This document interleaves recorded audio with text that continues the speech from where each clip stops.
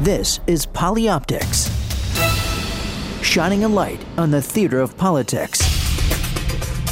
And now, from New York, here's Josh King. Thanks for joining us as we pull back the curtain on events that shape American politics and drive the images and headlines. Polyoptics, the only show of its kind on the air today, and it's only on POTUS. This week, Bob Woodward, John Emerson, and Eli Addy. But what about Bob? For many people of a certain age, there's a reason they got into journalism or politics, and his name is Bob Woodward. Sure, at first it may have been Robert Redford's portrayal of Woodward in Alan Pakala's 1976 film All the President's Men. I was 11 at the time and got goosebumps hearing Hal Holbrook's voice as Deep Throat saying, quote, "You tell me what you know, and I'll confirm. I'll keep you in the right direction if I can, but that's all. Just follow the money." But spanning 40 years since Watergate and 16 years after his first book, most recently The Price of Politics, out last week from Simon & Schuster, Woodward may be inspiring more young people than ever, of different political stripes, to understand the pinnacles and pressures of public service. I've read The Price of Politics, and I've seen Bob Woodward interviewed for this book a number of times.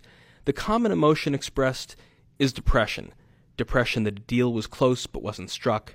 Depression that Obama or Boehner didn't lead. But I saw something else, something only Bob Woodward does. He shows in The Price of Politics intense, behind-closed-doors effort, mostly during the summer of 2011, by people like Jack Lew, Rohit Kumar, Gene Sperling, Barry Jackson, Tim Geithner, Paul Ryan, Rob Neighbors, and Eric Cantor. I alternate Democrat-Republican among secondary characters in The Price of Politics because, for 380 pages, we see these people at work, politically motivated, sure, but not just doing photo ops. They're crunching numbers, proposing, counter-proposing. A government, dysfunctional as it is, at work. We may not like the result in 2011, but this is only Woodward's second book about Obama. He did 4 and counting on George W. Bush. Assuming there's a second Obama term, we can assume there'll be more chapters from Bob Woodward.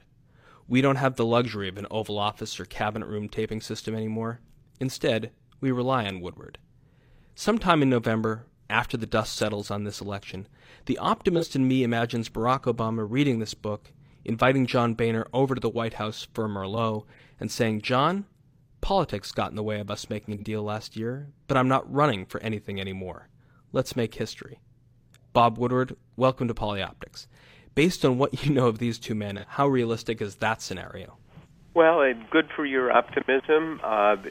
Maybe it's going to happen. I think there are big lessons in this story of 3.5 years of negotiations, private meetings, angry phone calls, miscommunications, and so forth. And maybe people will internalize it and say this is something we've got to fix. I mean, the fixing it is a real serious business. This isn't just about budgets or credit ratings. It really is about the federal government's financial house, which is not in order. It is a mess. We have $16 trillion in IOUs out in the world. We have to get about $1 trillion more each year, and there comes a point where this could crack and affect everyone in the country. And the value of homes, the value of bank accounts, any investment, more jobs could be lost. And as the Congressional Budget Office, which is the neutral arbiter on all of this, says if they don't make some sort of deal, reach some sort of agreement, we're going to have a government-induced recession. Bob, you've been studying and following presidents for 40 years. In the span of that time, and even going back further, you'd have to maybe just think of Reagan's second term, tainted as it was by Iran-Contra, as the last time a president had a full 4 years without the overhang of a big scandal. I'm talking about Lewinsky in Clinton's second term and the persistence of war in Bush's second term. So here you come into a potential Obama second term without a big scandal, with him still young and vibrant, and maybe the sense that while he did complete a lot in the first term, he could do something huge, either with Boehner or Cantor or a combination of them. Talk about what you think, why you think a second term might be different than the last 40 years? Well, you're forever hopeful, and we'll have to see about that. The book is called The Price of Politics because when the rubber meets the road and they get down to these private moments, which I recount, for instance, Clinton calls Harry Reid and Nancy Pelosi, they are the Democratic leaders, respectively, in the Senate and House, down to the Oval Office and says, well, maybe I can make a deal with Boehner. There is a lot of resistance from them. They don't want to cut Medicare, the health insurance program for the elderly, which is wildly popular, because cutting it, as Nancy Pelosi tells the president, will eliminate the distinction between the Republicans and the Democrats. She actually says if the Democrats go along with Medicare cuts, then it will make the Republicans whole on the Paul Ryan budget, which had passed the House. In the end, there's a war in the Democratic Party. The president is the leader, but he does not control the Democrats, and Speaker Boehner does not, to say the least, control the Republicans in the House. There is a war going on among the Republicans, and what happened here in the 3.5 years is they decided, let's postpone everything and not make any of the hard decisions. Let's leave that for 2013. Well, that's coming very soon. Bob, going back to Grant Park in 2008, anyone watching television or following Obama's campaign would have thought this was a historic presidency about to unfold. But then come January 2009, in the Chief of Staff's office is Rahm Emanuel, a Pelosi ally from Congress, and Larry Summers, and you detail in some level the way Summers' personality affects those on the other side of the negotiating table. How important were missteps early in the transition to setting up a staff structure in the White House that maybe wasn't ready to do this deal by 2011? That's a very good point. I mean, Rahm Emanuel, as Chief of Staff, his attitude, as I quote in the book, was, well, we have the votes, we control both houses, they did for the first 2 years, and screw you, we're going to do what we want. Now, Obama, in these meetings where I have the meeting notes and recount exactly what happened in the language, said, oh, no, we have to meet, we're going to listen to you. And when the Republicans made some proposals, they were essentially dismissed, and the rhetoric of Obama did not match the actions of Rahm Emanuel and the Democrats controlling the Senate and the House, and that opened the fissure between the Republicans and the Obama White House. In fact, Eric Cantor at one point said, gee, if they do what Obama says, if they listen in this outreach, we Republicans are going to be in a minority for a real long time. The reasoning in the White House was they have a stimulus package to get through, they have a health care reform plan to get through, and so forth. But they paid a price then when the Republicans took over the House. Bob, early on you have conversations that you detail between talking about the price of politics and the constant campaign, conversations between Valerie Jarrett and the departed budget director Peter Orszag, and you also have conversations that Valerie was able to arrange between Ivan Seidenberg of the Business Roundtable and Greg Brown of Motorola. Can you talk about the feedback that was coming into the White House from business and how the White House reacted? Well, the Obama and Valerie Jarrett, his emissary to the business community, never closed the deal. Now, there's always going to be a strain between a Democratic president and often Republican CEOs, people who run the big businesses. But there wasn't the outreach. For instance, Seidenberg, who is CEO of Verizon, one of the giant companies, and head of the Business Roundtable, which represented, trillions of dollars of business activity. He was invited to the Super Bowl one year, and he thought, oh, that's great, and he came down to the White House. There was a storm, and it was difficult, and then he saw the president for about 15 seconds, and the president sat down in the front with his buddies, and Seidenberg felt totally used and exploited, and talked to Valerie Jarrett about it and complained, and she said, look, you're with the president. Isn't that enough? Well, it wasn't enough. You have to establish these personal relations, which just hasn't occurred sufficiently. Well, the book is The Price of Politics by Associate Editor of the Washington Post, Bob Woodward. Bob, thanks very much for this book. And as an optimist, I do see an Obama victory in November, and I hope that a second term gives you an opportunity to write another book, hopefully with a happier ending. Okay, thanks.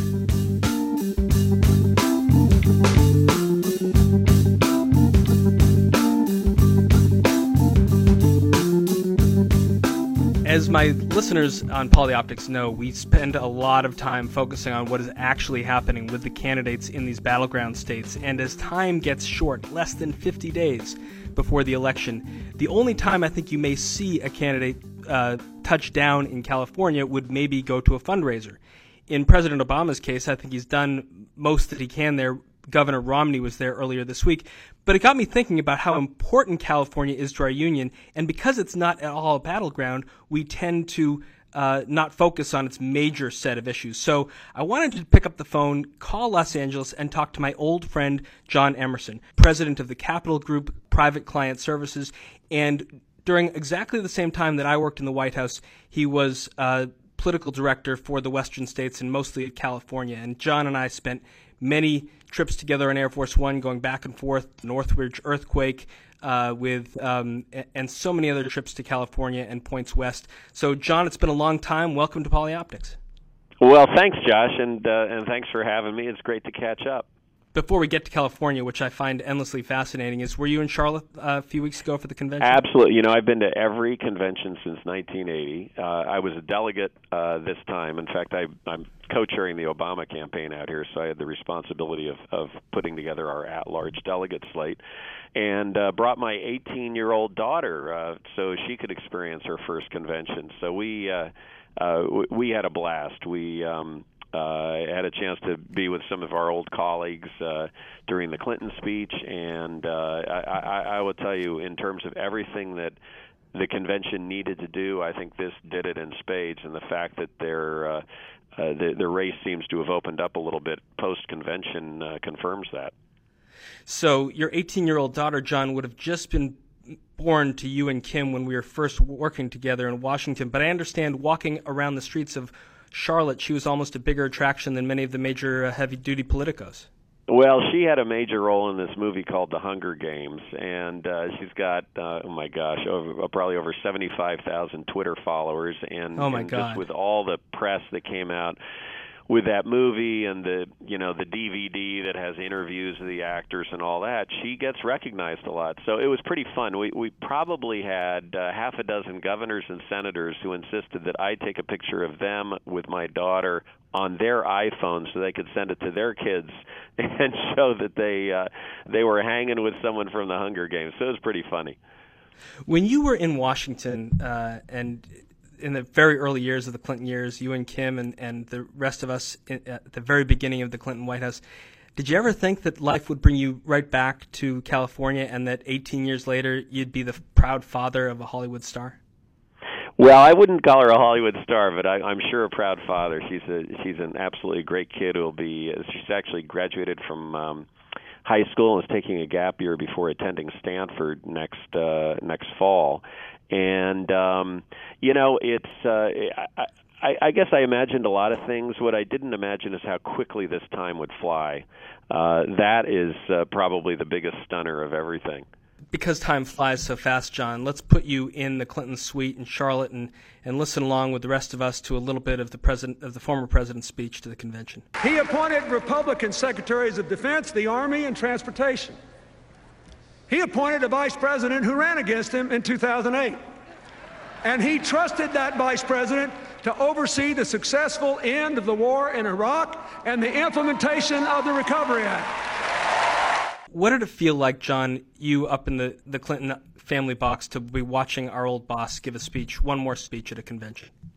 It was, I got to tell you, it was phenomenal. It was just a great feeling. You knew walking in there that he was going to knock it out of the park. I mean, he has such, as you know, he has such an incredible ability to take complex issues and boil them down to their essence and present them in an understandable and entertaining way that I think our expectations were high, and even our high expectations were met. As I said earlier, I've been to every convention since '80. I actually believe this was the single best convention speech I ever heard, particularly in terms of accomplishing its mission, which was framing the election. And he said things both about Mitt Romney and the ticket and about Barack Obama that Barack Obama can never say. And I think it was an enormous asset to the campaign. And it was just pure fun theater, no question about it. I've always known you, John Emerson, as one of the most upbeat, optimistic people that I've ever met in politics. Is there anything about life since '97 when you left Washington, even up till today, that has done anything to dull your optimism? Are you still as excited about the political process as you've ever been, or have the last few years taken their toll? Well, I think, I still am. I mean, I'm congenitally optimistic. There, you hit that nail on the head, no question about that. But I will say I've been somewhat discouraged at the way the political process has become so incredibly polarized over the last number of years.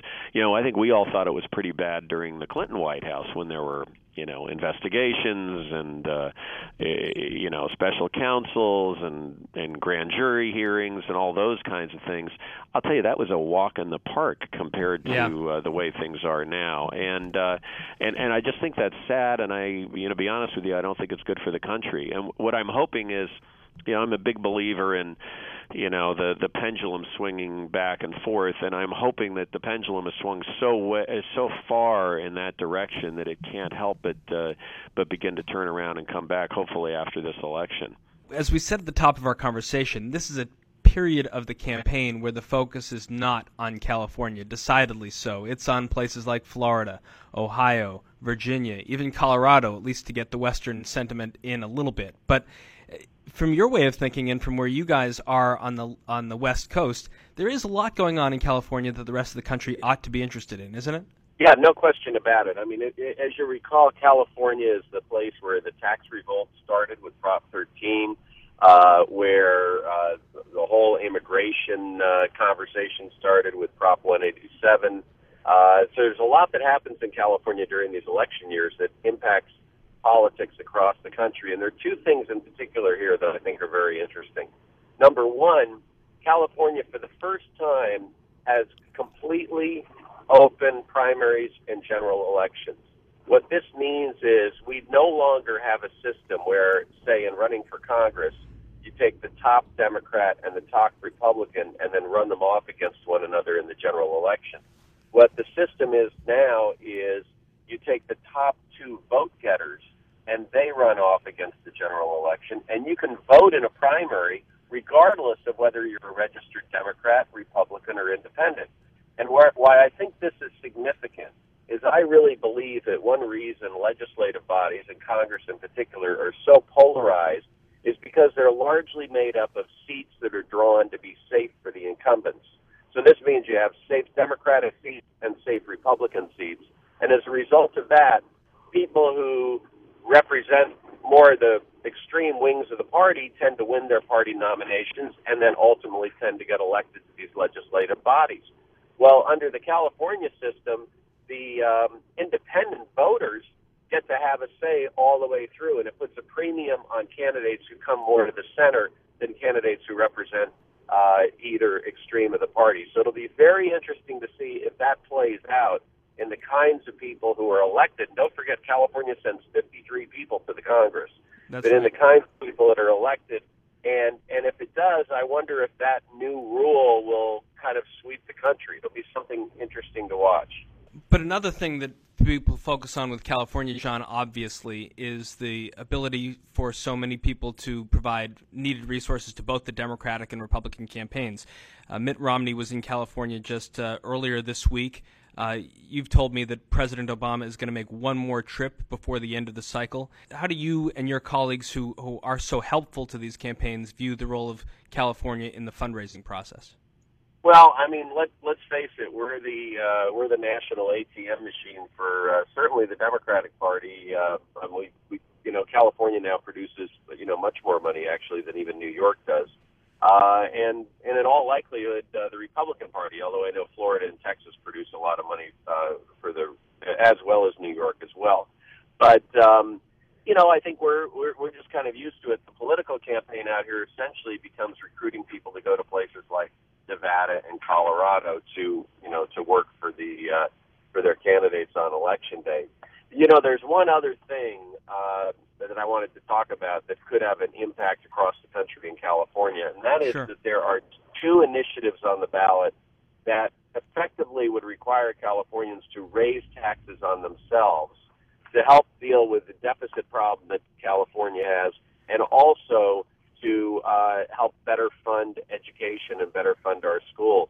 And since California was the beginning of the tax revolt with Prop 13 back in 1978, it'll be really interesting to see whether California voters now say, we get the math, we get the arithmetic, as Bill Clinton would say.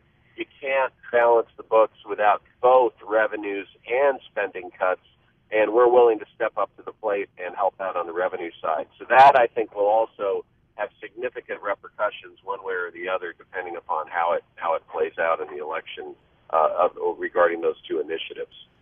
That was a major focus of our conversation earlier this program with Bob Woodward, and the fact that revenues and entitlement cuts couldn't be agreed upon by both Democrats and Republicans in 2011. Maybe they can in 2013.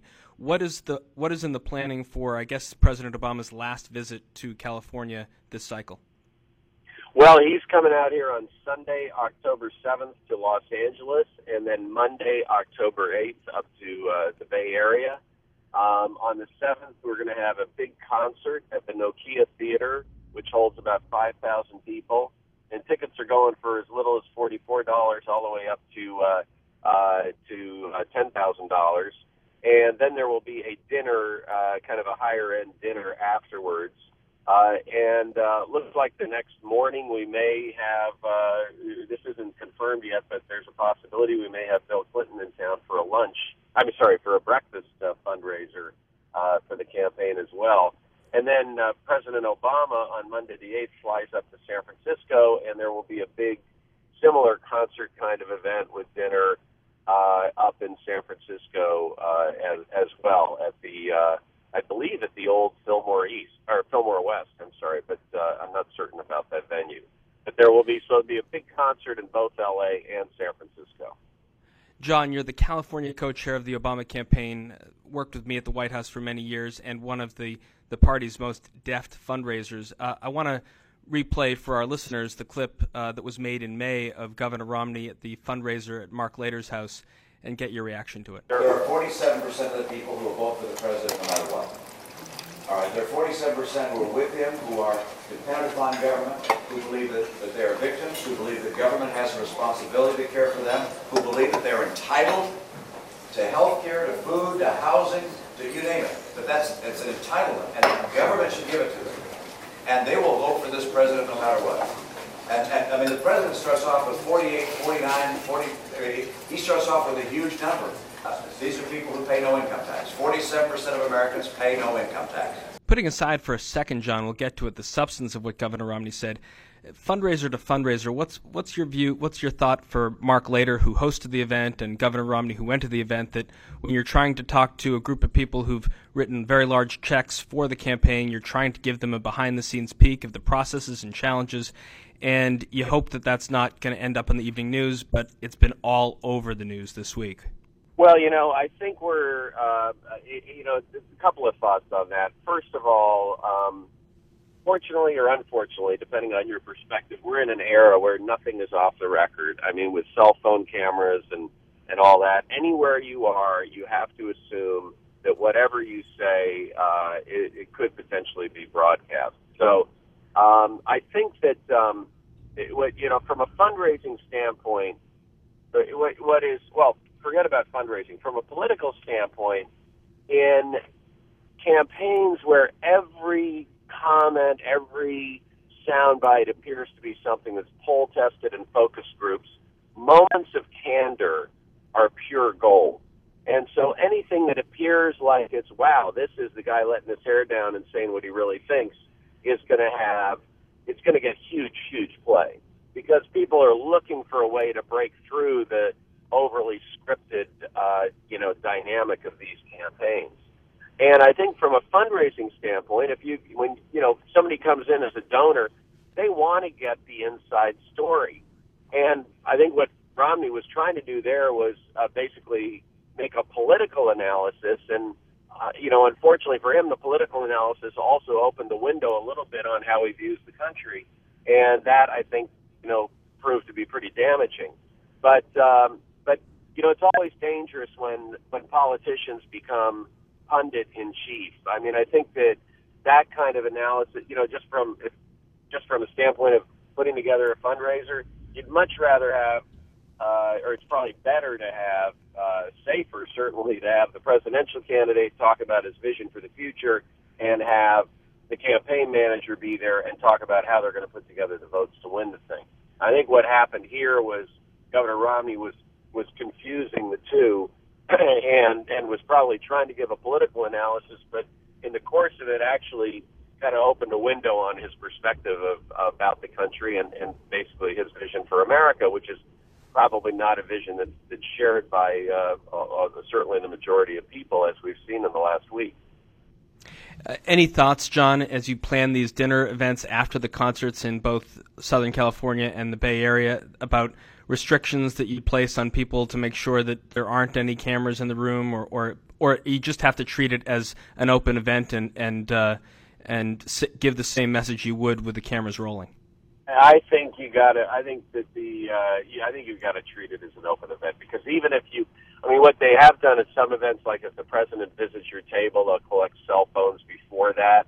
But, the people at the next table have their cell phone, or the waiters have their cell phone, or the child of the person hosting the event at their house has their cell phone camera. So I think you just have to,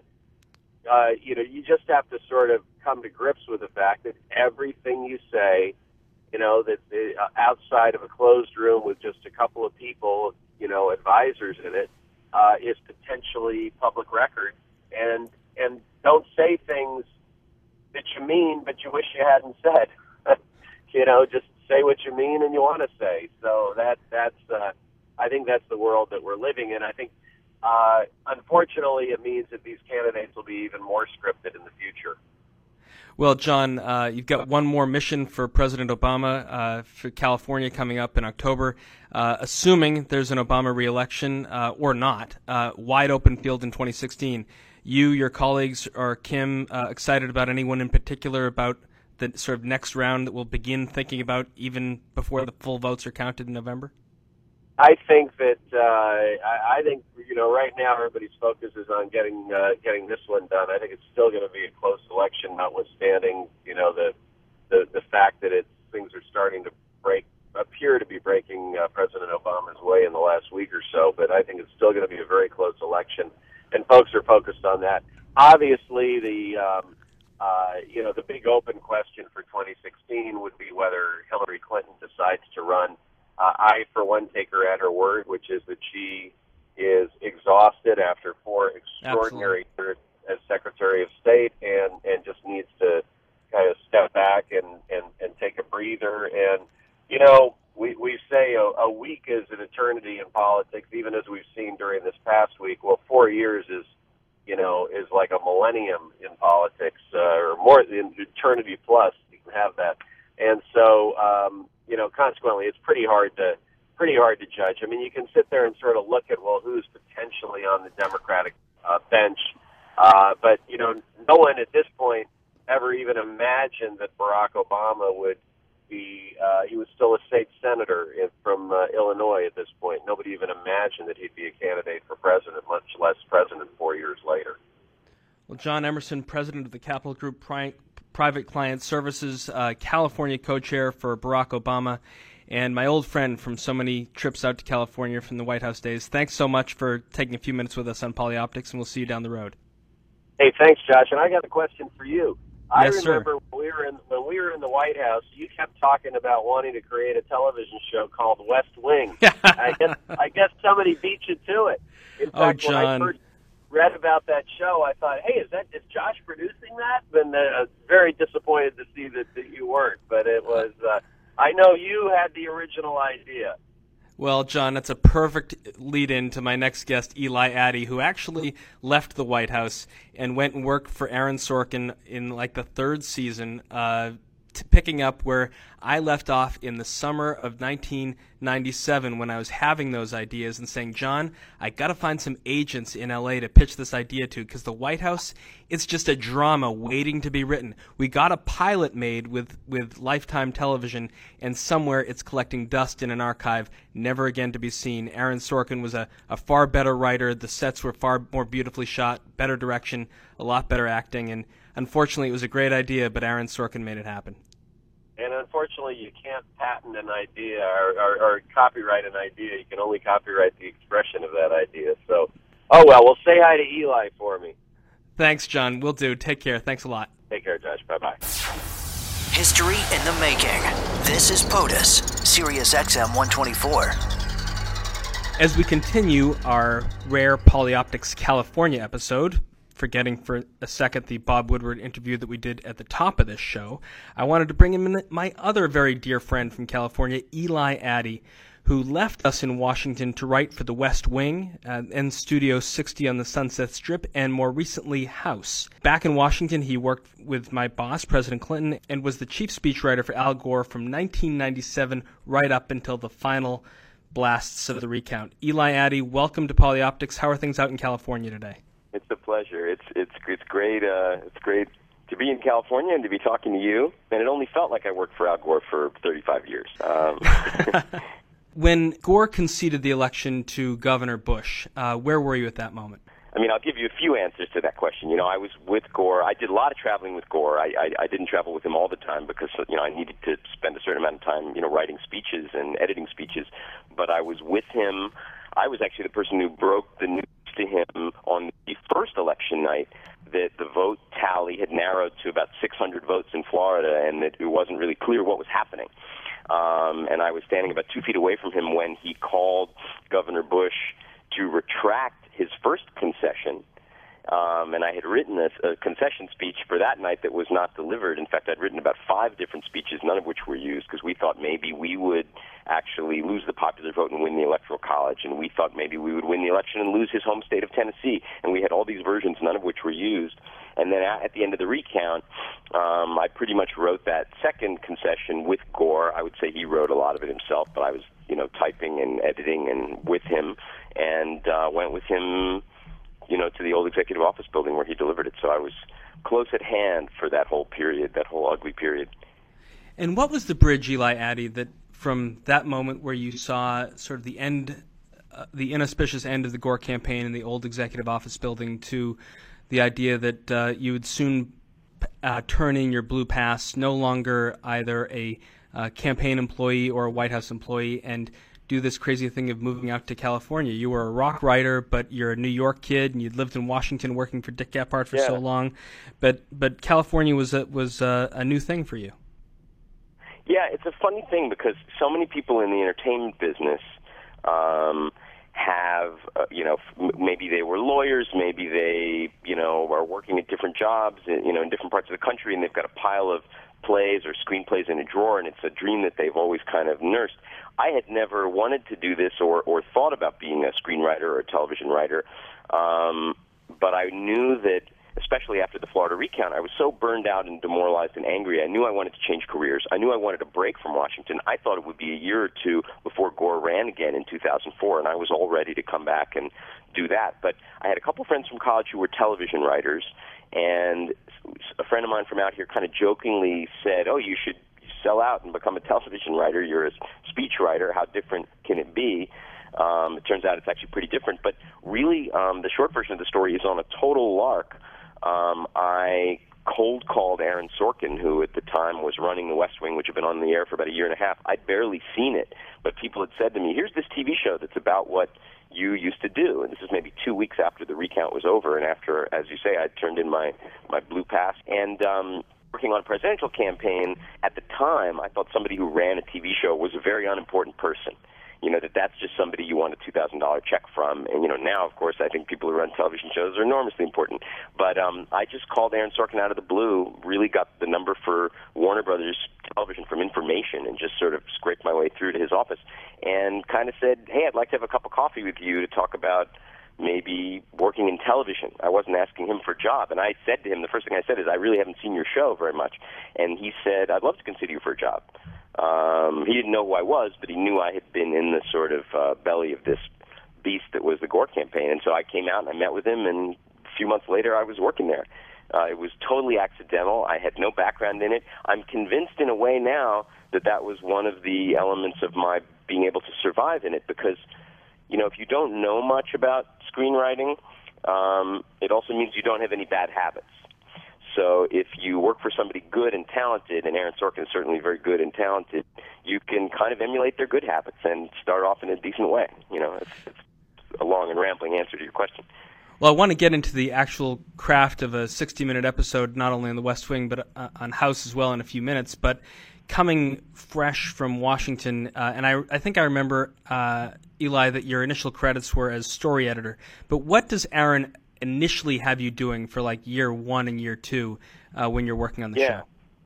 You know, Aaron is very atypical among people who create and run television shows in that he seeks to do as much of the writing himself as possible. That's not true on other shows, and it wasn't true in any other job I've had, which made that a perfect first job for me, because what he was really looking to do was to have a writing staff of kind of smart people who maybe knew something about the subject matter, and if they didn't, could research it, who could give him, you know, sort of like come up with story ideas for the characters, and you know, that would be maybe about politics or policy, but also about character relationships, and sort of throw a lot of ideas at him, but also put together just kind of smart arguments, because he doesn't have a background in politics or policy. So he would come in and say to me, okay, I know I want these two characters to have like a really angry argument about welfare reform.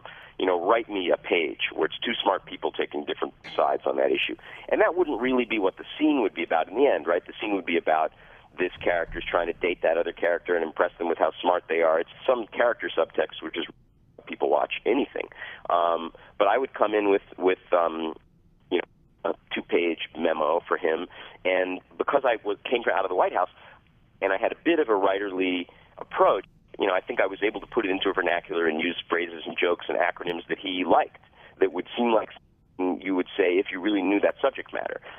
So it would be something he might not be able to write himself as easily. So he spent a lot of time kind of mentoring me, and I don't think he sought out to do that, and we became very close. But, you know, he would come to me and say, okay, well, this is great, but the first page doesn't go anywhere. It really starts on the second page. And then shouldn't they get angrier, and shouldn't she throw that back in his face like this? So without realizing it, he was kind of teaching me how to write scenes.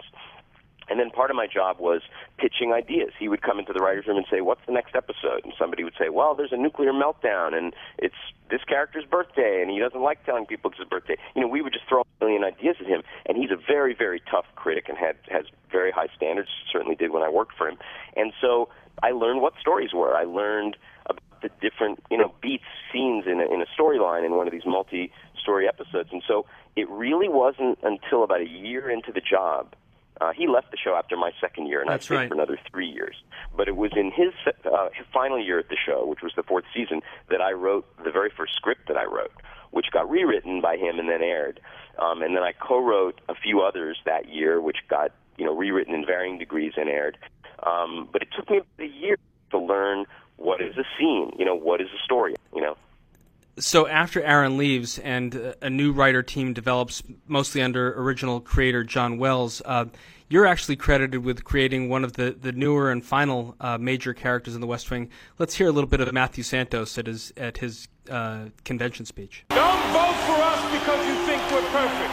Don't vote for us because of what we might be able to do for you only. Vote for the person who shares your ideals, your hopes, your dreams. Vote for the person who most embodies what you believe we need to keep our nation strong and free. So Eli Addy, it sounds like you were able to sneak in some speech writing at the end of West Wing anyway, weren't you? Yeah, it's funny because even in my very earliest days working under Aaron, if there was a speech, Jed Bartlett was supposed to give a speech, he would sort of come to me and say, write me a little speech for this section. It was the one thing from the beginning that he kind of felt I would like to think I did know how to do after, 10 years as a political speechwriter. And that was part of my way into the rest of the job. But yeah, Matt Santos was a great time on the West Wing, because after Aaron left the show, it was so hard to, as I know a lot of the fans of the show would agree, it was hard for some ragtag group of writers to approximate his style and voice. We tried, but he's so singularly talented and has such a very particular voice that I think in a weird way the show got better after he left. Maybe not better than when he was there, but better than copying him was to do something new and different, so that we weren't in the shadow of those earlier seasons. And I think that's what happened when we brought Jimmy Smits and Alan Alda and Janeane Garofalo and some other wonderful cast members on board. As great as that original cast is, I mean, they're all fantastic. We didn't know it at the time, Eli, but it turns out that Jimmy Smits as Matt Santos was based on a state senator from Illinois, or at least drew some of the biographical and emotional details from that. Can you tell us how you were involved in sort of fleshing those out? Well, it's funny because I didn't create the character. The first episode that Matt Santos was in was written by another writer on the show. It was John Wells' idea to really shake up the series and to run the next presidential election and to have a Republican who maybe we actually would like, a bunch of Hollywood liberals, would like, and our audience hopefully, and running against some Democrat who might represent, as the show was always trying to represent, what was coming on the political horizon, politics that we might wish for. And so John was the one who said, let's find an attractive Latino candidate, and he immediately called Jimmy Smits and met with him, and he was interested in doing the show. And Jimmy's one of those people who's very much a TV star. He really has an audience that kind of follows him to the different shows he does, and a very talented actor. And so he was introduced in a couple scenes in an episode, but then John came to me and said, we want to shoot a few episodes entirely on location that are all about this new character beginning to campaign and beginning to learn the ropes. And, John asked me to write two of them that wouldn't air consecutively, but that would be filmed consecutively, kind of like a movie. We ended up filming a lot of it in Toronto. And so this character had been in like 4 scenes in the series at that point, and I had to write like 2 hours of material for him. So I really had to kind of define him and what was his backstory and who was he and what did he want and why was he running.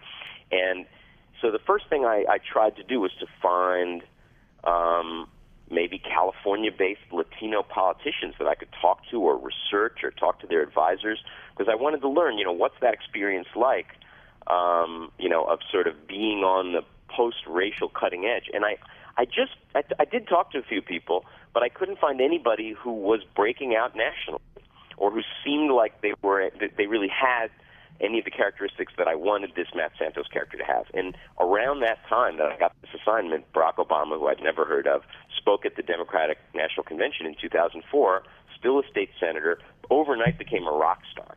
And I had known David Axelrod from a few different things. I'd worked with him at the 96 Democratic Convention when he came with Dennis Archer to give one of the nominating speeches at Clinton's convention.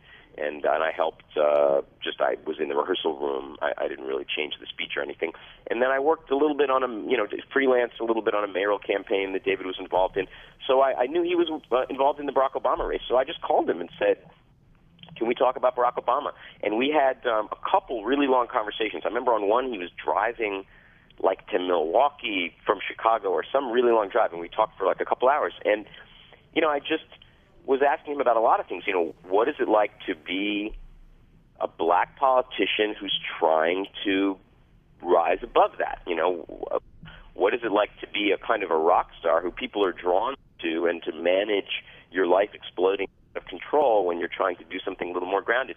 And a lot of those conversations, a lot of the stuff David told me ended up in those first 2 episodes that kind of, fleshed out the character more than created the character. If anybody's pointing to that parallel, I'm just extremely proud. It sort of makes me seem like I was seeing into the future, but I wasn't at all. It's interesting in that in one of those same episodes that I think you're credited as writing, you do see the amalgam of what Hollywood liberals or even this New York moderate would find as a very attractive Republican candidate. And for me, at the very beginning of this campaign, Mitt Romney seemed as a moderate who you could actually bond to. But let's hear a little bit of Alan Alda and the conflict he has with one of his aides in one of those episodes. I never thought it was going to be Santos.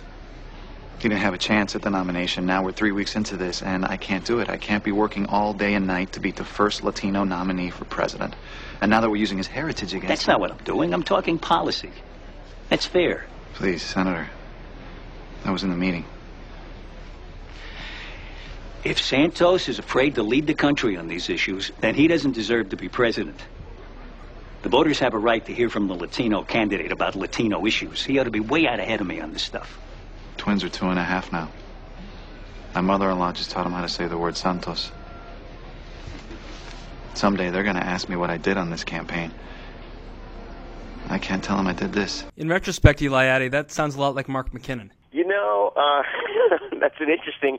I know Mark just a tiny little bit. That was not based on Mark, but I did know that Mark was involved in the McCain primary in 2008, and I'm pretty sure, and this is probably publicly known, I'm pretty sure, because he had told me this once, that he had told McCain and the McCain team that if Obama was the nominee, he was not going to work against Obama in the fall.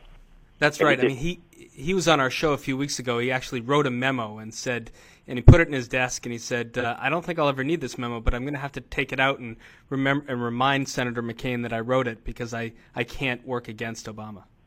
You know, we said this on the West Wing. In fact, it's a line that I had probably heard people say over the years, and I put it into Alan Alda's mouth in the episode of the West Wing where Jimmy Smits wins the election in the final season, that, you know, history decides who becomes president. Circumstance and history decide. And it was all in all sort of saying we can't do any, you know, there's no, you know, wargaming this in hindsight. We could have done this, we could have done that. History chose the president. And, you know, I think that was true of Obama. I mean, you become the person for your time. You know, and it's got to be a very painful thing as a political aide to be on the wrong side of history. I never got that experience because the presidential election I worked on was stolen.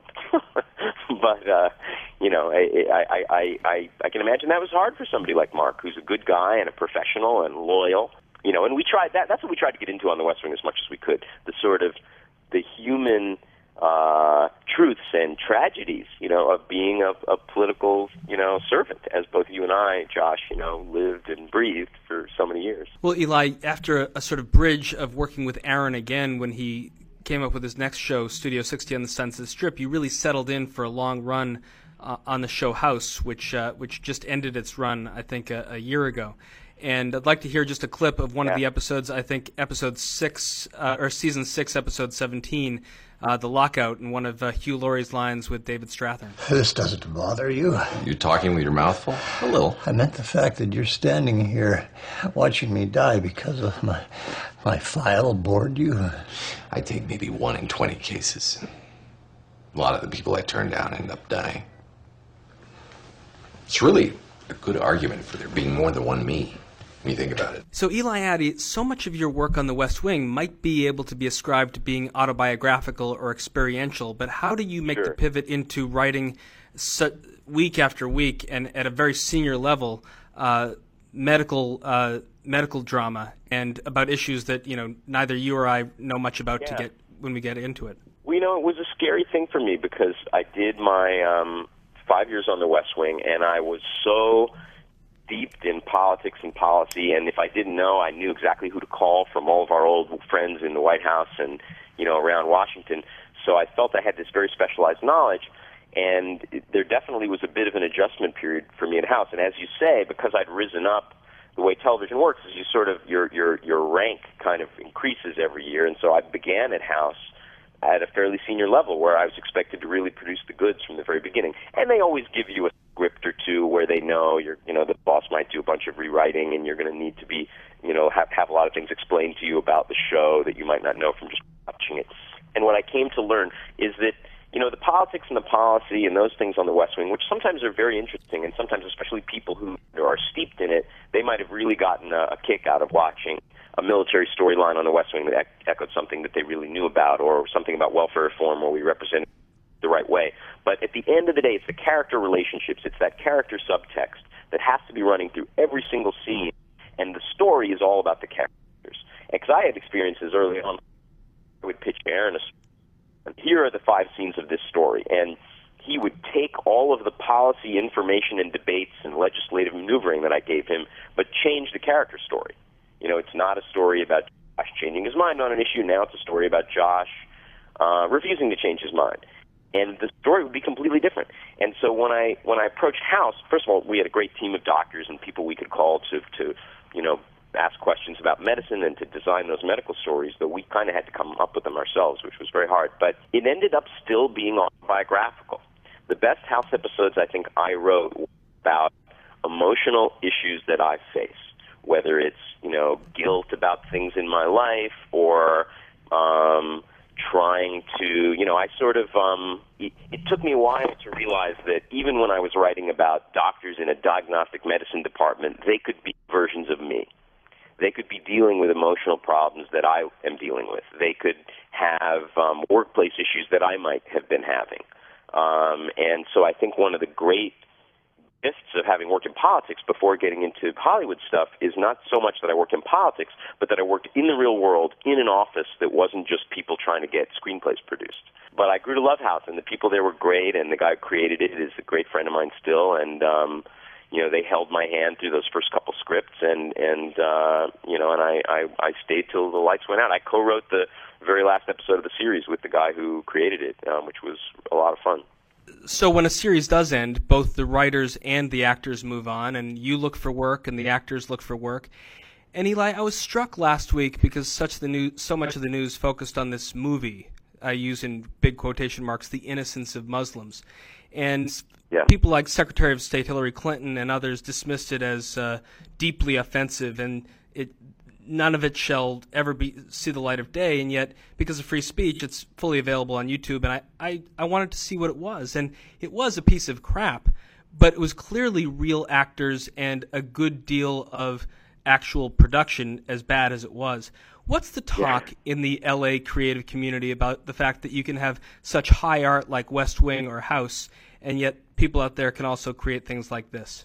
Well, it's interesting. I mean, first of all, I just read this somewhere that one of the lead actresses in that movie is suing the producer because she claims she was duped and didn't realize what kind of a movie it was. And I think some of the dialogue in it was clearly dubbed. And so lest people believe that there was this dedicated team of people, who wanted to bring this, anti-Muslim vision to the screen. I think it's a horrible thing when people use any medium like that's a kind of a creative, collaborative, potentially positive medium to spread hate and darkness, but anyone's entitled to. It's like our old friend Jay Carney said in the White House briefing room, the other day about these cartoons in this French magazine. People have the right to express themselves that way. That doesn't mean we have to admire their judgment in doing it. Well, Eli Addy, I'll let you get back to work now, but I just wanted to close with one final question, which is, sure.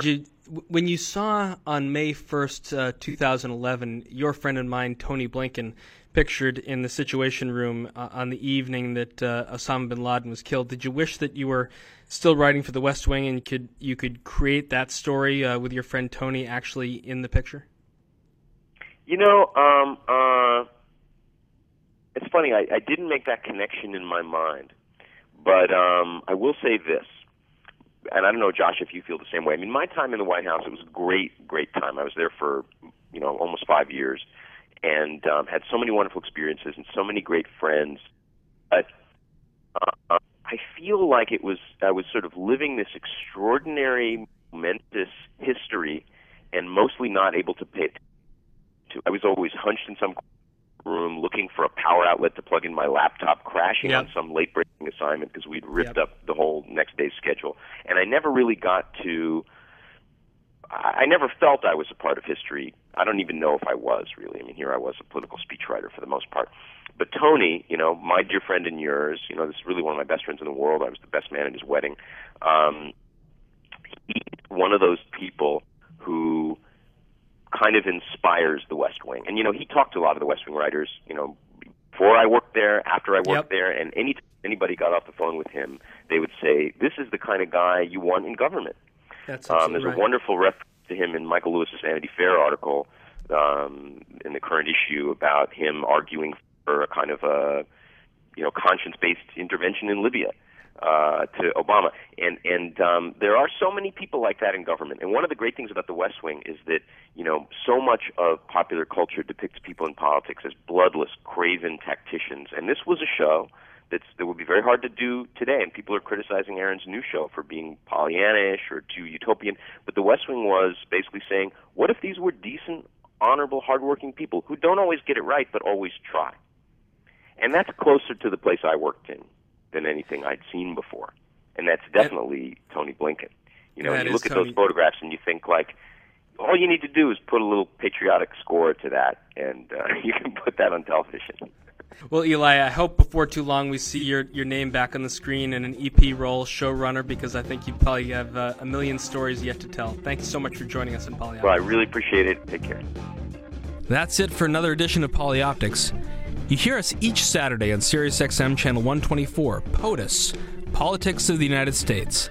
Missed any previous episode? Find them all on polyoptics.com and follow us on Twitter @Polyoptics. Keep your eyes on the visual, think about how it moves you, and we'll talk about it next week. Thanks for listening. I'm Josh King, and you're on POTUS.